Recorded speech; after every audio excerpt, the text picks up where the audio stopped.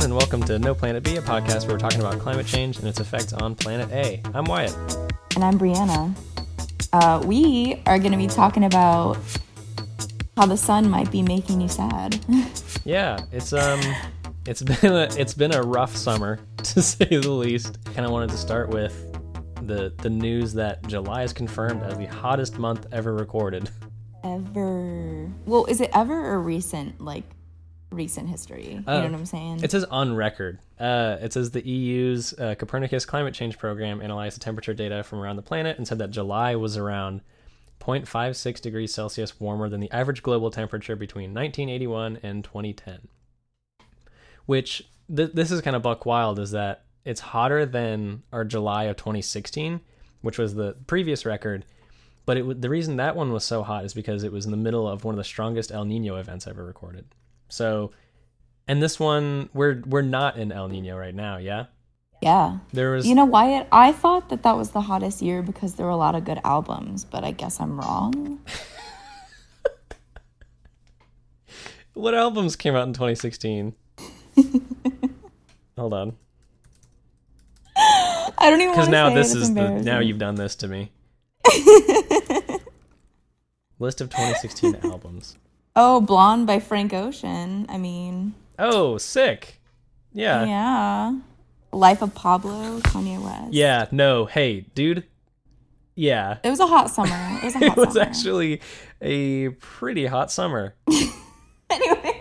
Drake views, that was pretty, I don't know, to each their own. Now, was Green Day's Revolution Radio any good? Because that may have made the global temperature a little bit cooler. Let's see. Yeah, probably. No, it says 98% of everyone on Google liked this album, so definitely didn't help with the temperature increase.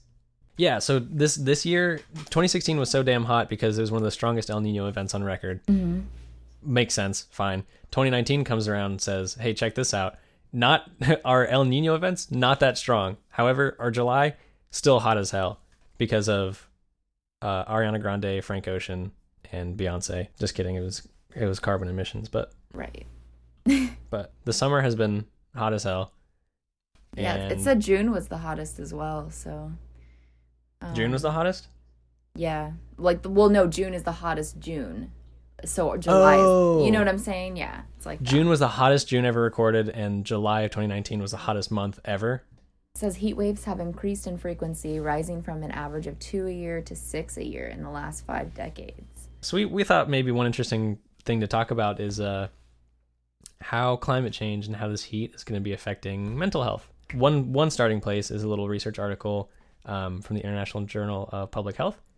This one's from 2009. Researchers are talking about, and we can put a link in our reference doc here, but 3 main mental health effects coming from climate change.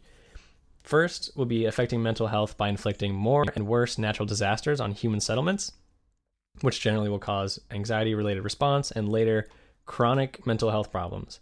The second one is it'll increase the risk of injury and physical health problems, which are related to mental health.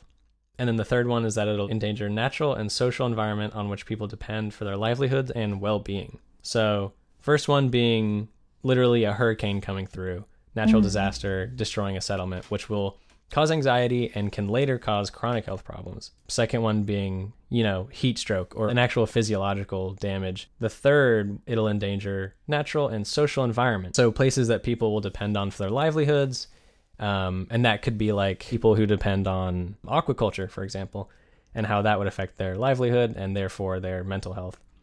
So we've got those 3. Then we have an article called Climate Grief from Kaiser Health News. Yeah, basically people are getting overwhelmed and depressed because of the issues of, climate change and everything. Yeah. People just really are anxious about it. They have in quotations climate distress, climate grief, climate anxiety, or eco-anxiety. I think that's eco-anxiety is it slipped off the tongue pretty easily. I really like that one. Yeah.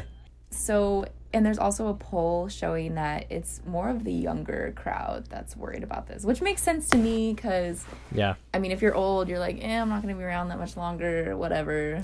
Yeah, exactly. But then there's us who, I mean, if we want to start a family, like that's something to think about, you know? Mm-hmm. No. Yep. Yep. But so there was a United Nations climate report that came out last October, and apparently after that, people started talking about climate change in their therapy sessions. So this is a therapist named Andrew Bryant who says, some people expressed anxious feelings, and we kept talking about it over our next sessions.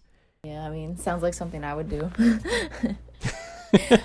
Yeah, I did I was curious about this because I feel like you and I are able to talk about this stuff enough that it maybe doesn't depress us, because environmental science kind of is our passion a little bit, and so being able to talk about it and being able to talk to experts and stuff is actually pretty fun, even though the premise is a little bit grim. I don't ever feel that super depressed about it. So I did a little Instagram poll to see how many people felt like that. were also feeling that. Yeah. And it was quite a few people talking about how their therapists. Yeah, no, I had some people actually tell me that like they would tell their therapists, hey, like climate change is coming, and it threatens our generation and generations after us. Yeah. And it's kind of nuts. I think for me, it doesn't depress me as much as it used to, because when I first heard about it, I was kind of living in this bubble where I had no idea what was going on. And like when you first hear about the crazy effects it has on the environment and people and health, it really gets to you. But I think I've found hope in the fact that I'm dedicating myself to trying to do something about it. So that's where I'm kind of coming from. In this article, it's Kaiser Health News. Someone said that they found activism as a form of therapy. So that's so cool. Yeah. So an April survey by Yale and George Mason universities found that 62% of Americans were at least somewhat worried about climate change. Of those, 23% were very worried. Yeah, like you said earlier, it's mostly younger folks. For sure. In 2019, there was a Gallup poll that said that 54% of ages 18 to 34 were more concerned, 38% from 35 to 54, and 44% was 55 and older. So that's kind of a weird little sandwich. So 35 to 54 years old, you better start worrying more. This might be totally like bullshit, but what if the older people... Yeah, I love that. The older people just have more time on their hands and they research more? I don't know. Like, what do you think about that? Yeah, maybe 35 to 54 is just the busiest age. Yeah. Those are the people that are in the thick of it right now. You're just like hyped up on coffee, going to work all the time, and then you just want to go to bed and not really read anything. I mean, I can see that. Yeah. So 18 to 34 was like, yeah, I'm really worried because, I learned about all this in high school and I'm learning about it in college right now, and there are climate strikes everywhere, and, we can see the effects all around us. The 55 and older were like, yeah, I've read about this too. And, or even like it's in the newspaper or whatever. But the 35 to 54 year olds, the middle group, was like, don't talk to me till I've had my coffee. Yeah, absolutely. And also imagine, like, we're living in a time where people don't really trust, like, scientists. I mean, that in itself is anxiety inducing. Yeah, very much. Like, imagine, like, the people you're supposed to look up to you don't trust. I feel like that's an issue. Yeah, one of our articles is that, I mean, it's actually a positive article, trust in scientists rising, but it's a very small margin. It's a very small number to begin with. The proportion of people who say they have a great deal of confidence in scientists to act in public interest increased from 21% in 2016 to 35% in 2019. Pennies to dimes, baby. Yeah, that's a low number, but if the trend is increasing, I guess that's positive, You were saying something about how, like, people are more likely to trust people they interact with. Yeah. One of the findings of this NPR article is that people are more likely to trust what's called practitioners. So, like, 48% of people who took a survey say that doctors make fair and accurate research statements, compared to the 32% for medical research assistants, or research scientists. People that you communicate directly with tend to be more trusted than those that are just deep in the research. Yeah. Which makes sense. Yeah, it totally makes sense. I don't know. I think maybe that could be an area that scientists could improve on. Maybe get out more and talk to people face to face. Yeah. Here's one thing that I kind of wanted to read, because Bree, we talked about this for a second right before we recorded, and you had a pretty interesting take on it, I think. So Mary Dakuma, 33, and her husband decided not to have children because they worry about how difficult the world might be for the next generation. Yeah. You can't worry about your kid's future if they don't have one, you know? Yeah. That's depressing. Look, so you mentioned that you'd consider not having a kid, right? Yeah, I think so because, I mean, obviously not everyone's going to share this viewpoint, but since I have more of like a science background, I understand the effects having children have on the environment. And it's in our biological nature to be selfish and want to have kids. And some people will say that's not selfish, but I mean, think of all the children that have already been born and don't really have homes. So, I mean, I feel like having children in itself isn't very pro-environment. I mean, I can definitely see why people want to have kids. I mean, everyone wants to have like a little mini version of themselves just out of sheer curiosity. But I feel like personally, if I want to not be hypocritical and want to, kind of live a sustainable lifestyle, having children shouldn't be like the top of my list of things to do. Because everyone has such a big carbon footprint in general, and just adding to that isn't helping. But if you did want to have a family, adopting, that makes sense to me. I don't know. That's just my opinion. Yeah. Yeah, of course. No, that's cool. Thanks for sharing that. So in 2017, there's a paper in Environmental Research Letters that discussed different lifestyle choices that you can make to reduce your greenhouse gas emissions. Mm-hmm. Having one fewer child was easily, like far and away, the biggest way to reduce carbon footprints. So if you don't have a kid, this is obviously a crazy number in that it's going to be different depending on so many different things.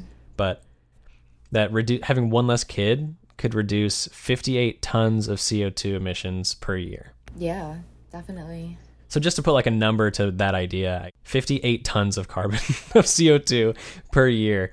And the distant second option was living car free, and that was at 2.4 tons CO2 every year. But I think in the article, what Mary was more concerned about was not her footprint, but what the child would have to face as a consequence of everyone else's footprint. So that's also something I would take into mind, like having a child that would have to live in these times of extreme temperatures that, not everyone had to go through before. Like you have a kid and they say, hey, I didn't ask to be born. What's all this? Yeah, what's all this sea level rise? Why would your kid sound like that? I don't know. Maybe it was like a Benjamin Button scenario where they came out an old man. I don't know. Sure. Fine. Yeah, so Mary, who her and her husband decided not to have kids, said the general anxiety about climate change made that decision for us. And now we can plan for that. Yeah. Having it already decided has helped to ease my state of mind. So they've saved at least 58 tons of CO2 per year. At least. Thank goodness. Do what you got to do. That's awesome. Shout out. And then shout out to Mary in talking about sort of the mental health effects of climate change. One of the ways to alleviate that, according to Dr. Janet Lewis, a clinical assistant professor at the University of Rochester, New York, recommends building relationships within a like-minded group, hopefully not only in a like-minded group, but, and that can involve group therapy, environmental activist groups, or online communities.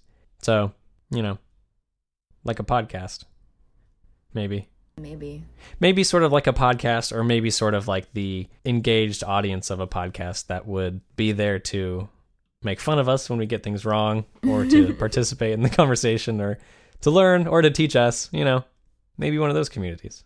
Yeah, absolutely. I think sharing concerns is important for mental health. Yeah. Like how Wyatt's customers at his coffee shop are concerned about his... Are you going to do me like that? Yeah, so I did get a haircut. It's totally 100% unrelated. But I did get a haircut the other day. I work at a coffee shop, and I had a regular come in, see my haircut, say, hey, did you get a haircut? I said, yes. And she visibly frowned and said, why? Sucked, dude. That is so It's already cut. funny. I can't do anything about it after that. That's kind of my response to every article like about climate change. I'm just like, why? Why? And then they tell you it's already happened.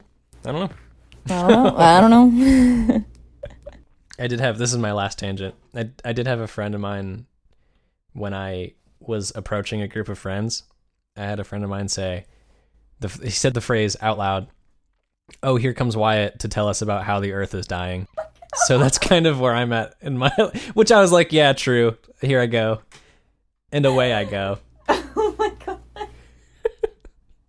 That's incredible. So have you talked to your doctor about climate change? I've talked to my doctor about a plethora of other things, but I have not talked to them about climate change yet. There's this article. So basically, I'm not, like, my opinion, I'm not sure why this guy asked his doctor why was last summer so hot? And I guess the doctor was like, "Oh, here you go. Here's why." So here's why. Turned out in his favor. Listen up, fool. Yeah, no, that's very funny. Someone who basically in this article, a man, Michael Howard, arrives for a checkup with his lung specialist, and basically he's having trouble breathing because of the heat and the humidity, and he needs more oxygen than he's able to get through his system. And so like the heat's kind of exacerbating that, making it worse. And then I'm going to read out the sentence. It says, "Then Howard turns to the doctor with a question she didn't encounter in medical school. Can I ask you, last summer, why was it so hot?" To which your doctor would probably be like, "I don't know, climate change." I mean, like, your doctor will know that much. Right? Like, unless they just happen to be this doctor. This doctor had pamphlets ready. She did. Apparently. She pulled them out. But so there are health concerns coming with climate change that are going to be connected to mental health, like we were talking about earlier. Right, because who wants to be sneezing all the time? That'd make me and sad. Having a heat stroke and stuff. Yeah, the World Health Organization calls climate change the greatest health challenge of the 21st century, which just gave me anxiety. So hold on, let me call my therapist real quick. Yeah, and one thing that this article just mentions is tough is that there aren't going to be guidelines for what patients can do individually in climate change, other than, like, you know, if it's too hot, stay inside. But, you know, most things you can tell your patient what to do. Climate change is something that is just going to be affecting all of us. So Bree, you graduated. Yeah. You paid a lot of money for a piece of paper, and I did as well. Yeah, we both did. And so we both did. Both. And now it's time to get a damn job. How can I get a job that fights climate change? Let's figure it out. Let's figure that out. Right now, I'm scoping out the United States Department of Labor, Bureau of Labor Statistics. It's basically a list of fastest growing occupations with the highest % change of employment between 2016 and 2026. So it's in like 10 it's years, on the rise, right? Mm-hmm. That's it's saying awesome. what jobs are on the rise. So like how much they're going to be changing compared to what they already are. Solar photovoltaic installers is the number one highest % change of employment between 2016 and 2026. So highest projected like job that's going to be increasing. That's really cool. What about like sustainable DJs? Sustainable, all DJs are already sustainable. Well, I mean, you know, like mixes about the earth. Can you guess what the second highest % change job is? Dipping or rising? Rising. Give me It's in the same vein as the first one. Same. Or very, very similar. It's alternative energies. Are we talking wind power? Oh, we are talking wind turbine service technicians. 96%. That's pretty cool too. This is out of all jobs, by the way. This isn't like of sustainable jobs, which ones are going to grow the most. These are literally just the highest % change in employment of all I don't know jobs. if this is already a thing, but what if you could like merge solar panels onto windmills? You know what I'm saying? Like put it on the propellers, and so you're kind of like knocking out 2 in 1. Or am I crazy? Wait, is that like not something? I don't think you're crazy. I don't think you're crazy at all. I think that's a really good idea. Right? It'd be like less yeah. space. People are always bitching. I don't like solar panels. They're ugly. like same thing with the wind, but like People hate those too. Yeah. if you could merge them, then it would be less surface area and less people bitching about it, you know? Yeah. So, I don't know. Hit me up if you think that's a good idea, whoever's listening. I bet there's like maybe something in there, but maybe the engineering of turbines is like, maybe that would be too heavy for them, or maybe there's not enough surface area. Oh, also, they have to be pointed at a certain angle, depending on the sun's like trajectory. So maybe that's not super practical. Now it's time to hop to Twitter. With that, boys and girls, we find ourselves in Twitter again. We find ourselves here pretty frequently. Mm-hmm. And there's just a lot of conversation going on here. About science, about politics, about policy. While I'm stalling for time, have you listened to the new 1975 yet? Is there new? Yeah, like it could be. You know how the 1975 releases a song called the 1975 for every record they release? Yeah. It's like the first song. They released it. That's sick. So they're making another album. Okay. Yeah, it's Greta Thunberg talking to the 1975 sort of this like orchestral background for 5 minutes. That's it. Oh my god, that's incredible. Yeah. It's really, really neat.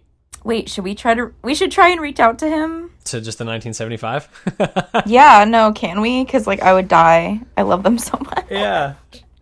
Do you think he has Yahoo Messenger? Or they? Sorry. They It's not just Maddie. My bad, guys. The band manager and founder of the label Dirty Hit, Jamie Oborn, said that the group and label were going to minimize their environmental impact. So they're going to phase out single-use plastic, no longer use jewel cases, which is kind of nuts. If you know, That's like awesome. Jewel cases are just like traditionally what CDs come in, so I'm kind of interested to see what they'll have instead. And they're working to minimize the impact of vinyl production. Yeah, that's very cool. The vinyl are going to be wrapped in paper packaging, and they've sourced a biodegradable shrink wrap, which they can integrate fully once their production plants have full access to it. Also, the 1975's merch line will be repurposed old clothes. Old clothes. Old. Put into new garments. Old. That's so cool. That's neato. I'm down. Well done, Dirty Hit. Well done, 1975. Thank you, Greta. Let's call it. Okay. All right, guys. Well, you heard it here first. This is No Planet B. And if you guys ever want to talk to us, we reply super fast, or Wyatt rather, because he's ahead of all the social media. Yeah. And we love interaction. If you guys have any ideas for future episodes, that'd be really cool. Or anyone you think would be interested in being interviewed with a interest in science, that'd be sick. Absolutely. Yeah, and we're No Planet Bcast on Twitter and on Instagram. I think Brie at one point mentioned making us a TikTok. I don't know how that's going. That's in the works. We did. Yeah, you can't rush greatness. You really can't. We did, not a joke, make a LinkedIn. And so maybe we'll see you all there as well. Yeah. maybe next we finally get on MySpace. Who knows? Share the episode if you want. Best way to deal with climate change is to at least to start with talking about it. So we're glad you're listening, and we hope it starts a conversation. Yeah, we hope you all have a good rest of your hot ass summer. And thank you for listening. Bye. Bye.